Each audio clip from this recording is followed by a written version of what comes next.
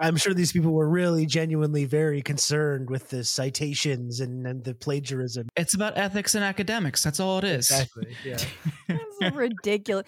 First of all, can we just talk about that hearing? And I just in terms of the hearing, it made me so mad at those presidents and their lawyers and their institutions, because as someone who does news every single goddamn day, you're like, oh, there are people who are so removed from the muck that we are sift through and the way that everything is taken out of context in bad faith, and specifically, in a congressional hearing.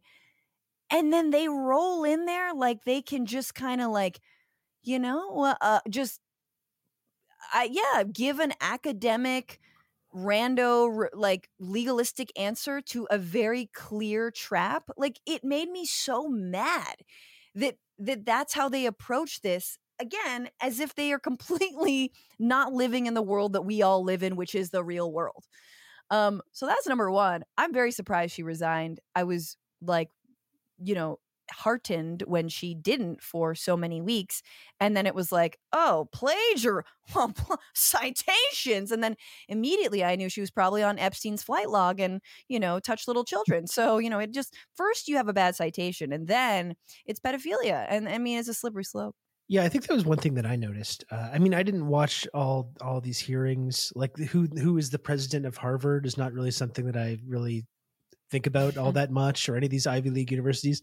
Just the idea that any of these universities or their presidents are like hotbeds for radicalism and socialism, I think is a pretty farcical thing for anyone to believe in the first place, even though obviously there were protests and pro-Palestinian protests at a lot of these schools. But the idea that people are telling themselves that these Ivy League universities are basically just like communist training centers is just so absurd that it doesn't really warrant a lot of thought. I think that was my one observation too, though, is just that kind of gotcha question about, should there be allowed to be these protests on campuses where open calls for genocide are being made? And to me, the easy way to answer that question is just to say, no, of course not. Of course that's not allowed. Yeah, and then exactly. Because it seemed like there was this moment, you're going through with the lawyers, you're giving this very thoughtful academic answer, but really it seems like it was kind of trying not to offend anybody and trying not to an answer that's going to make the least people mad. And it seemed like it had the opposite effect, because, that's the easiest answer, is that of course you can't go around calling for genocide of anybody on any college campus. But that's not what these protests are doing. But it seemed like they didn't want to take that next step and defend these protests and just unequivocally say they're not calling for genocide. Exactly. That's why they're allowed to do these protests. They wanted to simultaneously throw their own students under the bus and protect themselves. Yeah. And they ended up like completely screwing both themselves and their student body.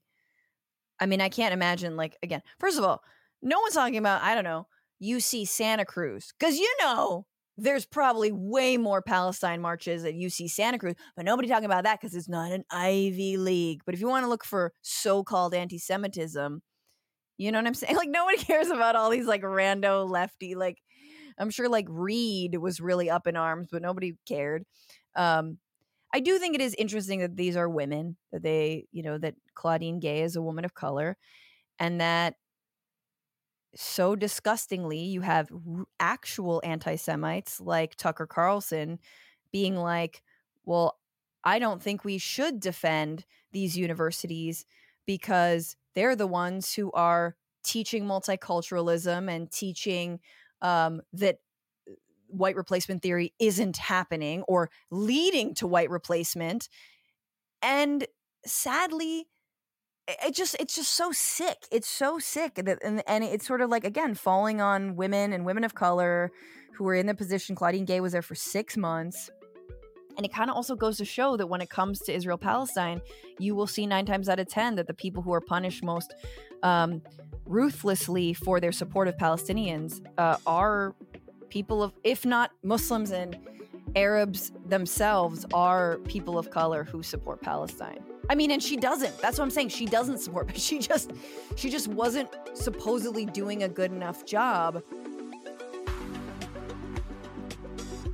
Thanks for checking out The Insurgents. What you just heard was a free preview.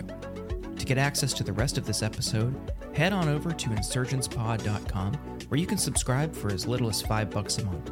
Your support goes a long way to keeping this show going, and as a thank you, you get an extra episode every week. Insurgentspod.com to learn more.